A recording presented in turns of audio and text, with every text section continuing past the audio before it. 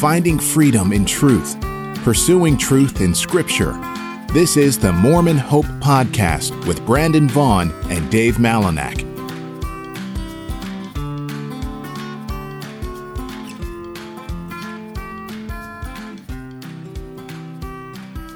Welcome into the Mormon Hope Podcast. I am Brandon Vaughn along with Dave Malinak. Pastor Malinak is the pastor of Berean Baptist Church in Ogden, Utah. I'm the pastor of Grace Baptist Church in Logan, Utah. And we love to use this Mormon Hope Podcast as a platform by which to just reach out and have a conversation with our LDS friends and neighbors. And each week in 2024, we're following along with the Come Follow Me curriculum and giving a review from a Christian perspective. And this week, we're going to be looking at First Nephi, chapters 6 through 10. And the lesson is, come and partake of the fruit. Pastor Malinak, hope you're doing well. Hope you're not too snowed in with this blizzard we're having right now. We're getting a little snow here. I guess you are probably getting a lot more than we are. Hey, I got to ask you, did you do your homework? Oh, are you talking about with the Come Follow Me? Yeah. Of course. I wouldn't be doing a podcast without it. Like I said, I'm in it, man. I'm dedicated. Yeah. Like me too. Like I said last week, I'm watching all the videos. I'm reading the lesson plan. Yep, same here. If I read and the resources I'm looking at. I'm even watching the videos, man. I've been watching all the videos that go along with each chapter. And they put together, the videos help to illustrate, I found myself reading, especially First Nephi 8, I read a few times trying to grasp what is happening there. And then I watched the video and I could see that, and it made some things a lot more clear. So the videos are high quality, and they've done a good job illustrating or demonstrating the story. It is a story of a family here, and so, but like you, I wouldn't think of giving a critique or an analysis of the Book of Mormon without reading it, and I got my homework done before we did this. Yeah, well, I watch the videos first, and I go back and do the reading in the Book of Mormon, and I find myself, like, as I'm reading, visualizing the video clips. So, yeah, I mean, it really has helped me to kind of, visualize the narrative. I always like to read before I watch. just a habit. I guess I'm a cheater then. But, so I just want to, before we get into this, we are contrasting the LDS teachings with biblical Christianity. And, they're not the same. They're just not. And so, if we're building on a foundation of sand, I think it would probably be a loving thing to do for somebody to just kindly point that out. So, like, we are not here again to throw stones or Mormon bash. We want people to know the truth of the gospel of grace and that there is freedom in Jesus Christ. And so, Amen. If we have to, talk about and expose the faulty foundation for the truth, I mean, sometimes you just have to do that. That's not a hateful thing to do. Yeah. And so just, again, we invite our listeners to just investigate our truth claims, because, I mean, truth is really what matters here. What is true? Yeah, absolutely. And so I think this is a good time. I think this is a good time also just to point out a couple things from previous podcasts that we've done.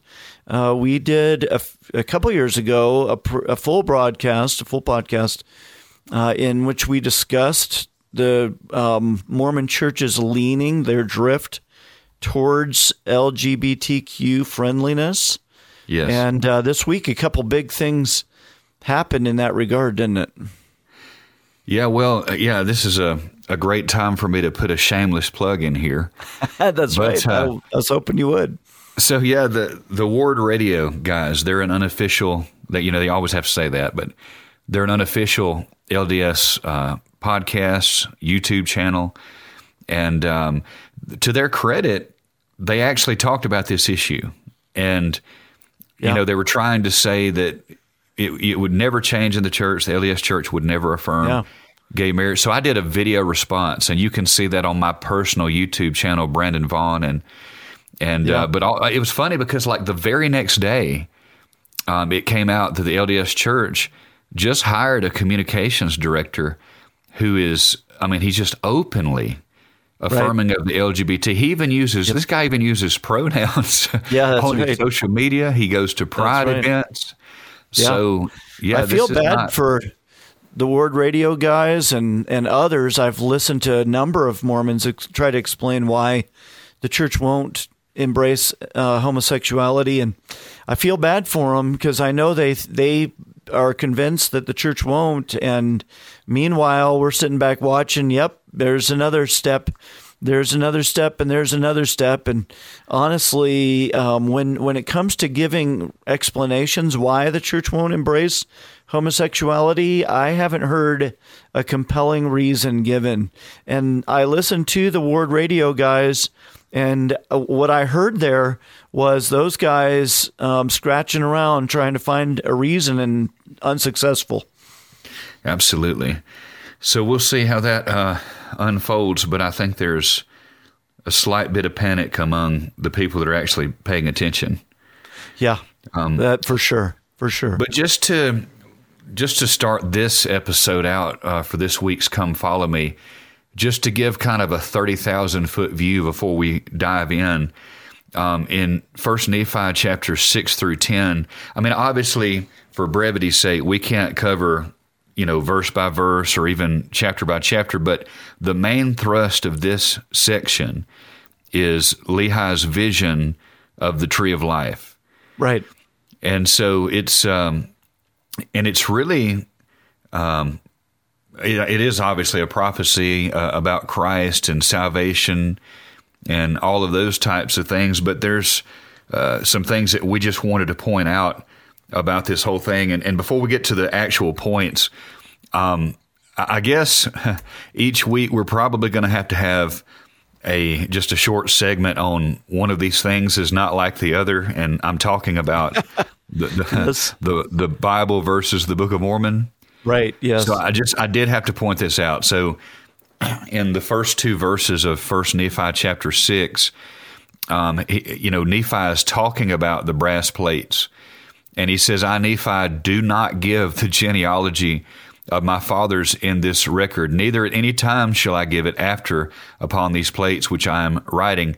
And then in verse 2 he says, for it sufficeth me to say that we are descendants of Joseph. In other words, just take my word for it. Yeah. That's a theme repeated in this book. Yeah. Just take my word for it.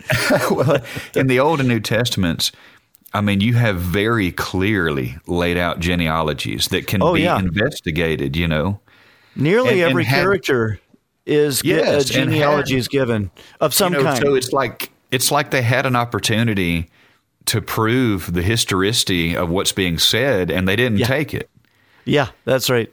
That's right. Maybe because they didn't have it. I just had to point that out. Yeah, but if you anytime you have a character, and I thought this when I saw Ishmael, I thought, who in the world is Ishmael, and where'd he come from?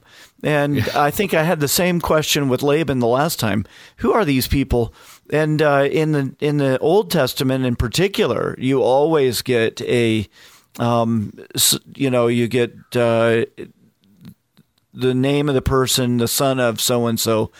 Not 100%, but most of the time you're told who their father was at a minimum.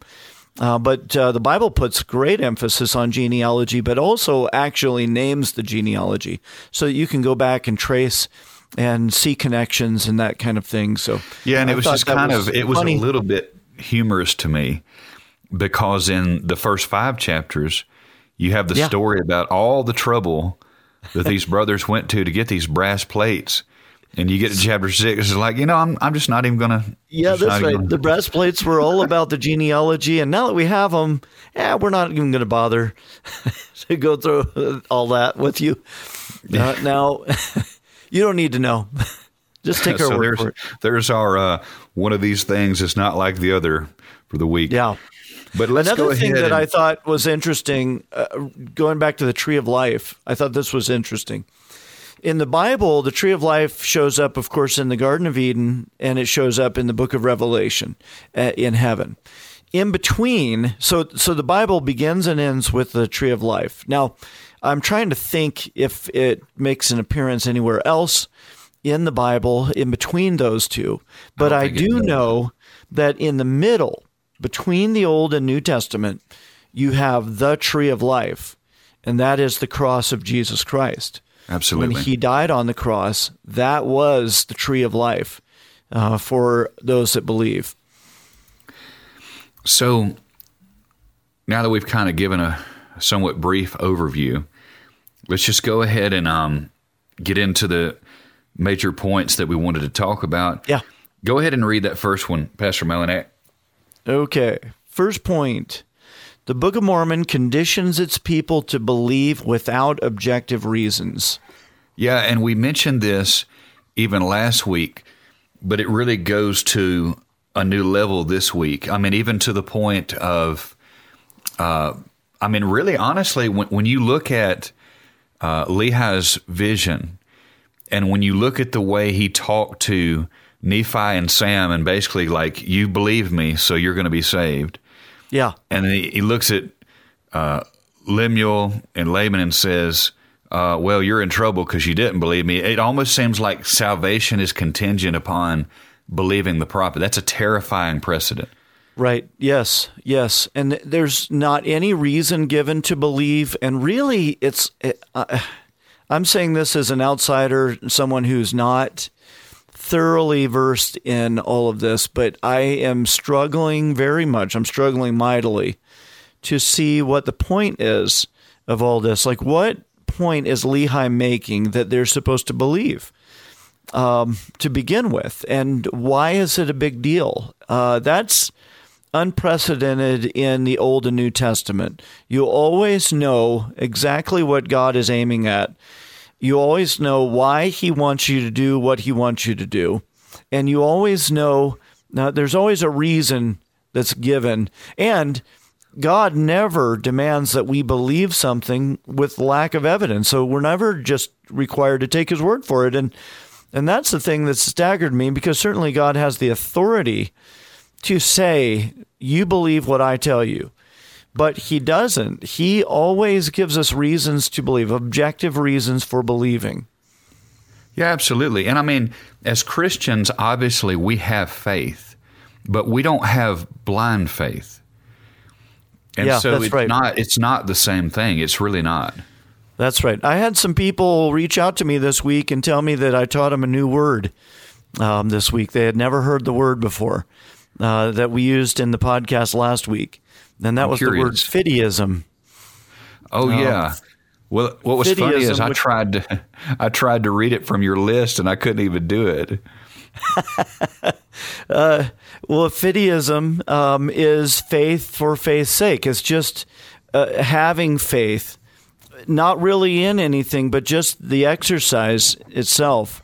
That you are trusting in your faith, so faith has to have an objective. Faith has to have a resting point, a resolution point, a point where it resolves. And fideism just says, I have faith, so I'm okay. Yeah, that's a scary proposition. Look, our faith will never be greater than the object of our faith. That's right. That's right. And faith really, and that's where people, I think, misunderstand. Biblical faith is an embracing of what Jesus has taught us, what God has taught us in his word. It is, so faith, I think Spurgeon beautifully described faith in his wonderful little book I highly recommend called All of Grace. All of Grace. he describes faith as the hand that receives the gift. So it is man's hand, however weak and helpless it is, that is simply open and able to receive that gift. And Spurgeon points out that when God gives us his grace, he's giving us a gift. He doesn't put that gift on our head. He doesn't put it on our ear or in our ear or on our feet, but he puts that gift in our hands. So the hand is what receives the gift from God, and that's faith, is receiving that gift. Absolutely. And so, and I think this is, something that we're going to see pretty consistently throughout this narrative. It's essentially faith in nothing, for lack of a better term. Right. Well, in these chapters of Nephi, what I see repeated over and over, this conditioning that's taking place, is that the reader is being told that the good people are the ones who believe, and the bad people are the ones who don't believe. And so Lehi comes in. He claims to have this vision from God, this instruction from God, and his family is marked based on their reception of it. Either they believe it or they don't believe it. And we've all encountered people who make you make a decision about them. And you're either with me or you're against me. Now, Jesus said, "He that's not with me is against me."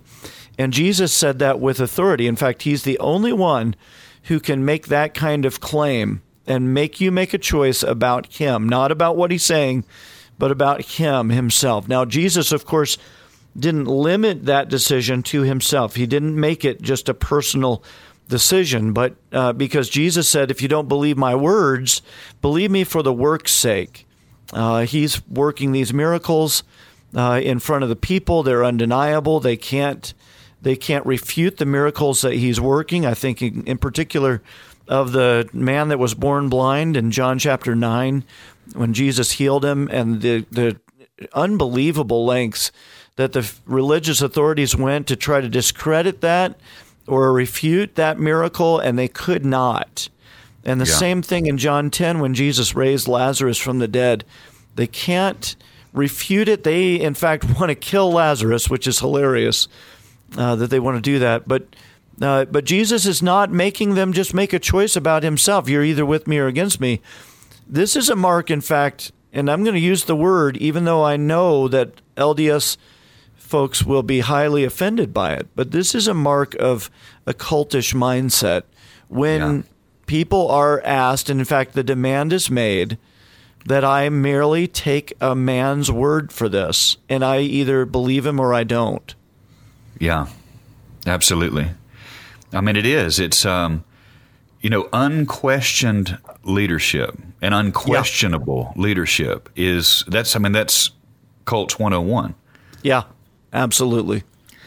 And so this really takes us to our second point, and that is, so I told you that I watched the videos that go along with the lessons, and I had it pulled up on the TV, and my 15-year-old son, Wesley, is watching it with me. And he looks over at me and he says, "Dad, he said, Lehi is kind of like a great value brand of Abraham." And he said, like he gets this call and he's commanded to take his family and, go to a foreign country that is even called the Promised Land in First Nephi. And so that really, led me to play devil's advocate a little bit.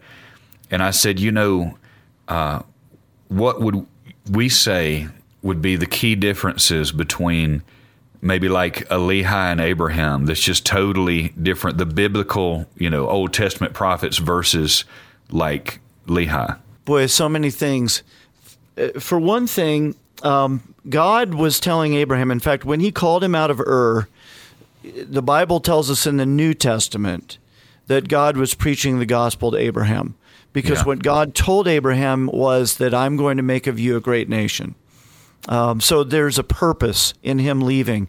It's not just go, blindly follow me. It is that I'm going to make of you a great nation.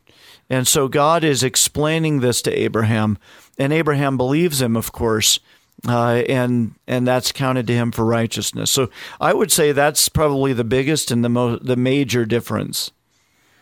Well, another one that came to my mind is the fact that the story of Abraham is recorded by Moses, and nobody Not by questions.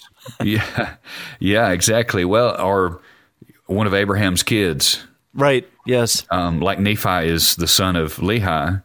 Yeah. But, nobody questions whether or not Moses actually existed or whether he was a respected historian within Jewish history, or, nobody, like, these are all question marks with this whole story of Lehi. Yeah. And another thing, too, is Abraham is referenced multiple times in the New Testament, both by Christ and the apostles. That's right. Lehi has never, as far as I know, I've never seen Lehi, Nephi. I haven't seen Sam in the New Testament ever. And we're gonna get to that actually in point 3 on a deeper level. But again, it's just not the same. Like having devoted so much of my life to studying the Bible and church history and just so many different things that tie into this. Even reading the Book of Mormon, it's just not the same. Right. The Promised Land. Just thinking about the context, because First Nephi is written in 600 BC. It is right before the Jerusalem is sacked and the Israelites carried into captivity in Babylon, and it's the prophetic activity at that time is all focused on the captivity. And Jeremiah, who's mentioned in these chapters again, Jeremiah is telling the people to surrender to the Babylonians and go into captivity because God is doing this, and he's doing it intentionally in order to strip away your idols and that you will return. So Jeremiah is saying all these things to have this one family that God says you're to leave and go to the Red Sea and to that region and essentially to escape is an odd thing, because the prophets were all consistently saying to the people, don't go to Egypt, don't flee to Egypt. So the claim is made here that God told one family to go to Egypt in that time. And again, for no apparent reason, there's not a redemptive purpose in this. And that's the other thing, I think, back to your point, with Abraham, his call out of Ur was for redemption, to bring redemption to mankind. This was part of the story that God is telling of our redemption. And in Levi, it seems like more self-preservation, honestly, but it certainly isn't anything redemptive. Well, I don't want to get ahead of ourselves, but I'll mention it, since it is here. And that is, we kind of see a sneak preview of another great theme among the Mormons, and that's, Mormonism is very much an Americanized religion. Yeah, absolutely. And even considering the Americas, the Promised Land, to me is just so, again, it's just the Old Testament prophets, they just never would have understood that. The Jews, no. it's just its own thing. I mean, I don't know what else to say. Yes. Yeah, you're exactly right. I think that you were heading to a point about the family-centered thing. It is America-centered as well as a religion, but the big thing in the family, I think in the family of Lehi, that kind of shows up, and I think that, just having interacted with the LDS for many years, 20 plus years. In fact, I think we're coming up on 25 here real soon. I think I sent you a text. We were texting back and forth earlier, and I commented the family ties that bind and gag. And our LDS neighbors, I have found there's this seething resentment on among many of them that feel almost imprisoned by the family that they're in. Yeah. Again, I know we're saying some hard things that our LDS neighbors will probably be angry at, but I think that there's that ugly underbelly, that ugly underside that families are forever becomes a form of tyranny for many. In many ways, absolutely. Yeah. And before we kind of veer off track a little bit here, we were talking about Lehi versus Abraham, as far as being prophets, and that really takes us to point number 3. That's right. And that is that the Book of Mormon doesn't use prophecy the way that the Bible does. And now we were talking before the podcast, and you brought up some brilliant points about how the Old Testament prophets and their prophecies always had a near and far meaning. And I want to let you get to that. But before you do that, like if you want to look at it from the Old Testament pointing forward, I kind of want to look at it from the point of view of the New Testament pointing back. And then I'll let you get to that. So, in the New Testament, you have over 200 complete citations from the Old Testament.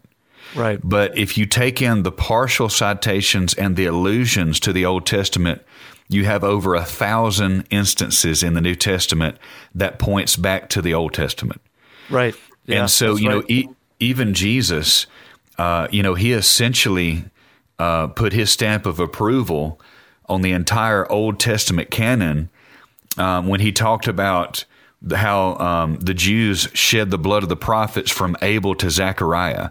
That's the first prophet in the Old Testament, all the way back in the book of Genesis, all the way to Zechariah, which is really right there at the end of the Old Testament canon. So he's pretty much saying that all of those between Abel and Zechariah were legit.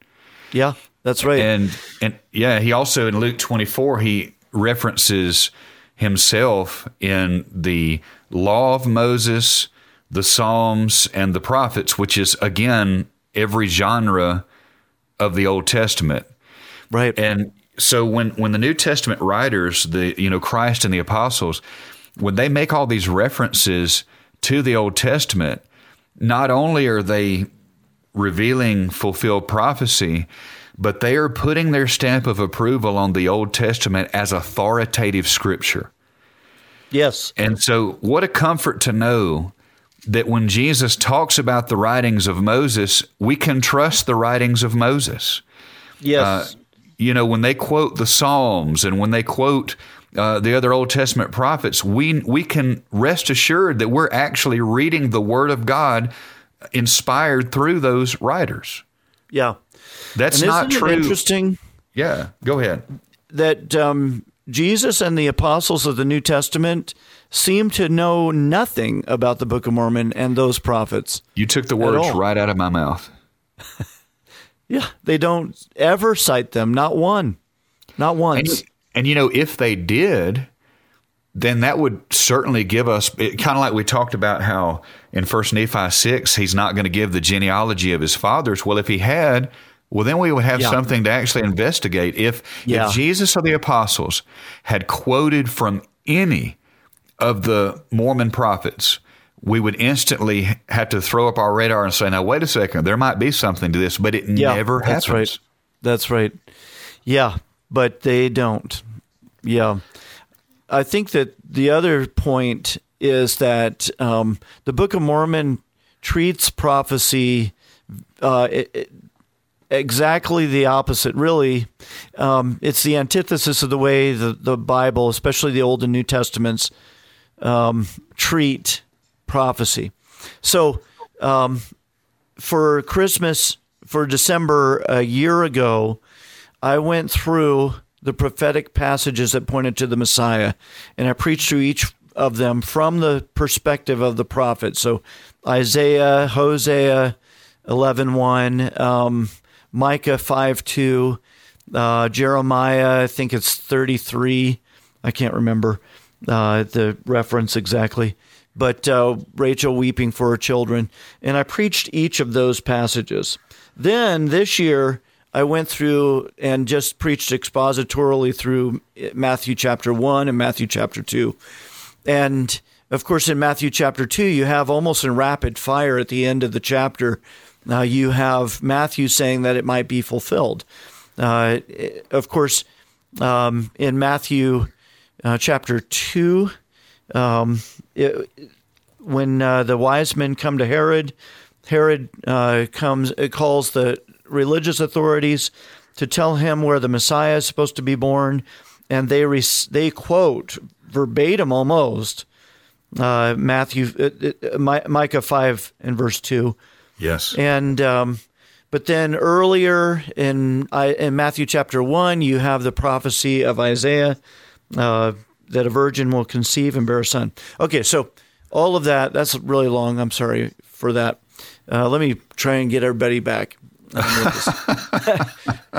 Way too much verbiage there. Okay, so the Book of Mormon treats prophecy as prediction fulfillment, and that is not what we see in the Bible.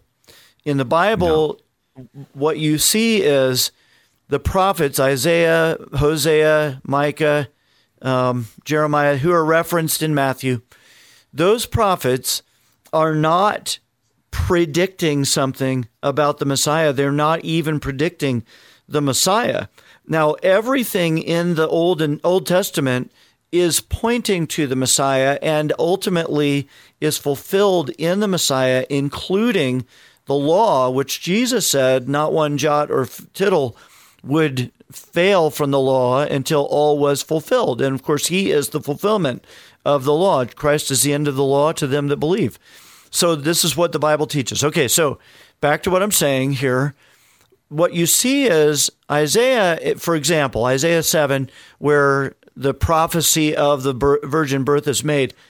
Isaiah isn't talking about the virgin birth there per se. He is giving a sign to Ahaz. God told Ahaz to ask for a sign that Israel would be preserved. And Ahaz piously refused to test God. And so Isaiah said, I'll give you a sign. Behold, a virgin shall conceive and bear a son. Okay, so Isaiah is promising something that is going to be fulfilled in Ahaz's lifetime.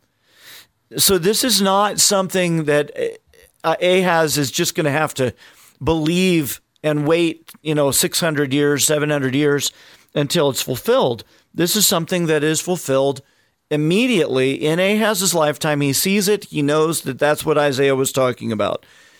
So then when Matthew says that it might be fulfilled, he doesn't mean prediction fulfillment. What he means is that Jesus is the fullest sense of what happened in the Old Testament. Jesus gives us the fullest sense of, for example, Rachel weeping for her children, because in Christ's day, and let's look at it that way, in Christ's day, Herod went into, so let me back up. Jeremiah prophesies that Israel's going to be carried into captivity, but that they're going to survive. And in Ramah, the Babylonians gathered all the people of Israel, and from Ramah, they carried them into captivity in Babylon. And that's why Rachel was weeping for her children. Yes. Ramah is about 5 miles north of Jerusalem. Bethlehem is about a couple miles south of Jerusalem, so they're not the same place. But when Herod the Great, in order to destroy the Messiah, orders the murder of all the babies of Bethlehem, Herod the Great slaughters those babies, and that is the fullest sense of Rachel weeping for her children, and in fact, the final weeping for her children, because Ramah was in Benjamin, and that was, so Rachel weeping for her son Benjamin. Bethlehem was in Judah, but Bethlehem was, I've got that wrong. Ramah was in Ephraim. It was in so the northern 10 tribes of Israel were the Ephraimites, or considered, often called Ephraim, and that was the son of Joseph. Okay, so I'm all starting to sound like the Book of Mormon in the sense that it gets confusing, all these names. But, well, really just to encapsulate that. Yeah. The Old Testament prophets, when they prophesied, it always had like a near and far meaning. Their prophecies really meant something to the audience that they were speaking to at the time, but then the greatest fulfillment came later on. And that's right. That just shows the biblical prophecy is just so perfect, it cannot be replicated. That's right. And so you have to understand, well, I mean, even like going back to the very first prophecy in Scripture, Genesis 3:15. Now that Christ has come, we understand that right. He is the seed of the woman that crushed the head of the serpent while he was bruised on the cross. We understand that. Yeah. But even to Adam and Eve, when she gave birth to Cain, just one chapter later, the name Cain means I have gotten a man from the Lord. And so it meant something to her. Right. And I think she thought she had the Messiah. Yeah, exactly. Very well could have. And so, but our point, coming back to the lesson in Come Follow Me this week, we don't see that with Lehi. What is the immediate point? What is being conveyed to his immediate audience that found a later fulfillment? We just don't see that. Right. Well, especially First Nephi 10, which is, it's so specific in all the things and tells you specifically we're talking about the Messiah. And I think this is the biggest point here. When the Bible makes predictions and prophecies, or when the prophets speak prophetically, they're not trying to convince you by means of prophecy that this is authentic. Okay, so the Bible isn't trying to persuade anybody. But when you read First Nephi 10, what you see is someone is trying to show you that, this is also because it predicted all these things 600 years beforehand. So they're trying to prove that they're also authentic prophets. And that's not what the Bible is trying to do. The prophets weren't trying to prove anything. The prophets were speaking for God, speaking prophetically. Exactly. And I know I mentioned this in a previous podcast once upon a time, but while we're here, I'll just, briefly say this and then we'll go on to our final point. But something else that has to be understood here is that, Joseph Smith, and nobody would argue that Joseph Smith wrote the Book of Mormon and these things that we're talking about. Right. The question is, was he really writing on behalf of these prophets of which we have no manuscript or historical evidence whatsoever? Right. So here's what has to be understood here. Joseph Smith was writing these things in the 1800s, and he's supposedly writing for these prophets that, existed hundreds of years before Christ even came. And so he is writing about prophetic events in the future from the time of these prophets, but he's writing from a time in which he can look back in hindsight and see that these things have come to pass. Yeah. And so again, we get back to this, right. One of these things are not like the other, That's right. Well, and like when he predicts in 1 Nephi 10 that John the Baptist is going to baptize in Bethabara. That kind of thing just is not what you see in the Old Testament at all. There's nothing like that. The only specific prophecies, predictions, I should say, that the prophets made were in regard to the captivity in Babylon, and where God is telling his people what's going to happen. But the Old Testament prophets were always pointing, and everyone understood that in some way this is going to be fulfilled by means of Messiah, but they didn't know how until the Messiah came, and then it made sense. Yeah. I think that we could say... Go ahead. Well, I was just going to say the Old Testament prophets, they were clear enough to where when the fulfillment came along, we can all recognize it. But they weren't so clear that people would try to mimic the fulfillment of those prophecies. Right. I think, Jeremiah, for example, when Matthew said that it might be fulfilled, which was spoken by the prophet Jeremiah in Ramah, weeping was heard, etc. When that's said, Jeremiah would look at that and say, that makes sense. Yeah, that makes sense. That's the fullest sense of it. It is now fulfilled with that. So it's a totally different animal with that. It would be worth, I think I was trying to run through it really fast and give way too much info. But I think that if people would take the time to look at it, they would see the difference between the prediction fulfillment model that we see in the Book of Mormon and the way that the actual prophets functioned. So anyway, I think we've got a fourth point.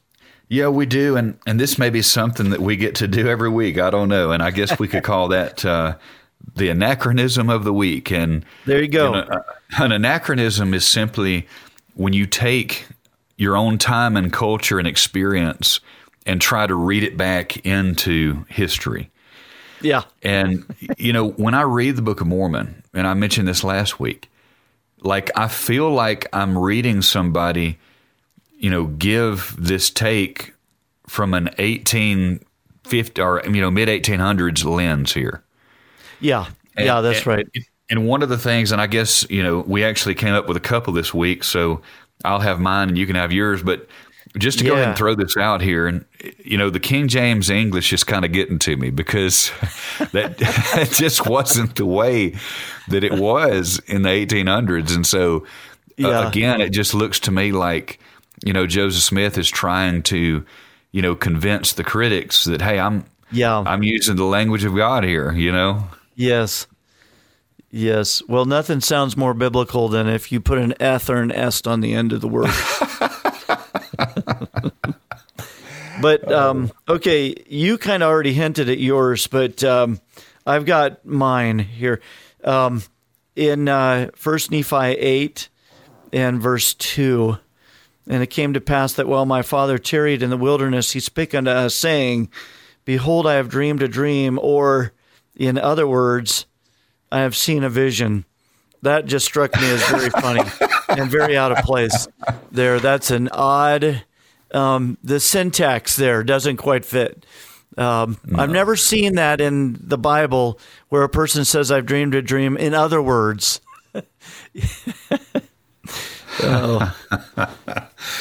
Well, so that's our anachronisms for the week. But we're rapidly approaching the time that we try to keep these to, and of course, we are the Mormon Hope podcast.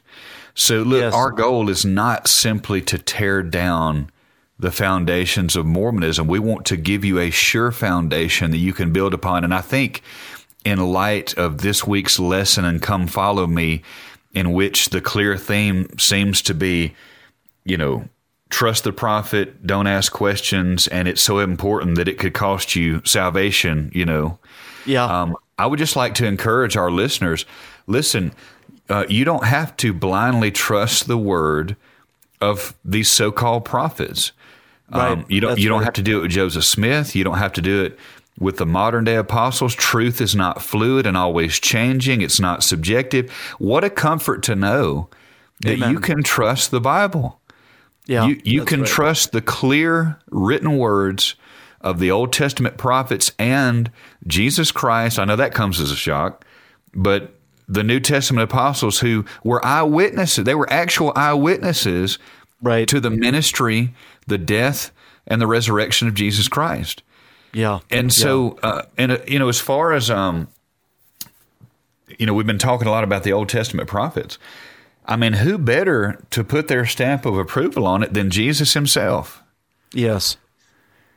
And truth does. I mean, I can't imagine living in a world where truth was always fluid and subject to change based on who was in power at the time. Yeah, that's right.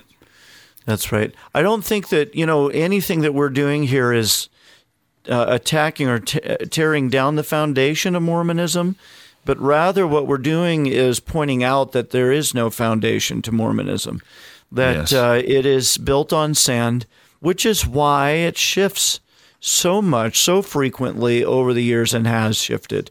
And we are watching a colossal shift right now in the Mormon culture. And, absolutely. My prediction still stands. I'm not a prophet or the son of a prophet, but I have predicted for 15 years that the Mormon Church will eventually embrace homosexuality. When they do, I think that many of those who are right now arguing that it won't will say, oh, of course, yeah, we're with it. Yeah, I mean, And we have no defend the Mormon reason to Church. believe that it won't. I think it's getting closer than it's ever been. Yeah. I think that they just haven't done it officially. I think that's where it's at now. Yeah, well, you began unofficially and then you get official with it. That's right. Somebody said that the reason evangelical churches are embracing women as pastors right now is because the women have been running the church for 100 years. They just made it official. And I think that's a good point. And I think that the same can be said, the rank and file LDS members, the ones that I know, have defended and affirmed homosexuality for a long time.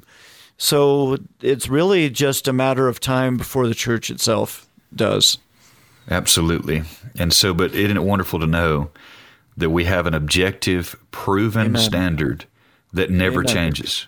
The unchanging gospel of Jesus Christ, who died on the cross bearing our sin and God's wrath against it, so that we could be pardoned and reconciled to God and have peace with God and know Him. And that's what gives us hope. That's the hope and the glory of the gospel. Absolutely, that we have truth. And amen. So that's our time for this week. But again, be on the lookout each week as we study along with Come Follow Me, the LDS curriculum, all throughout the year, every week. So anyway, we'd love to hear from you, comments, questions, criticism. Of course, if it's criticism, all those go to Pastor Malinak. So that's right. Pastor Malinak, you should go ahead and give your email address. Okay, yes, it's Preacher of Grace. No. I hear you. It's my email address is P, like as in pastor, P Malinak, my last name spelled MALLINAK @gmail.com. And you can reach me, at preacherofgrace@yahoo.com. We'd love to hear from you. Till next time, we love you. God bless.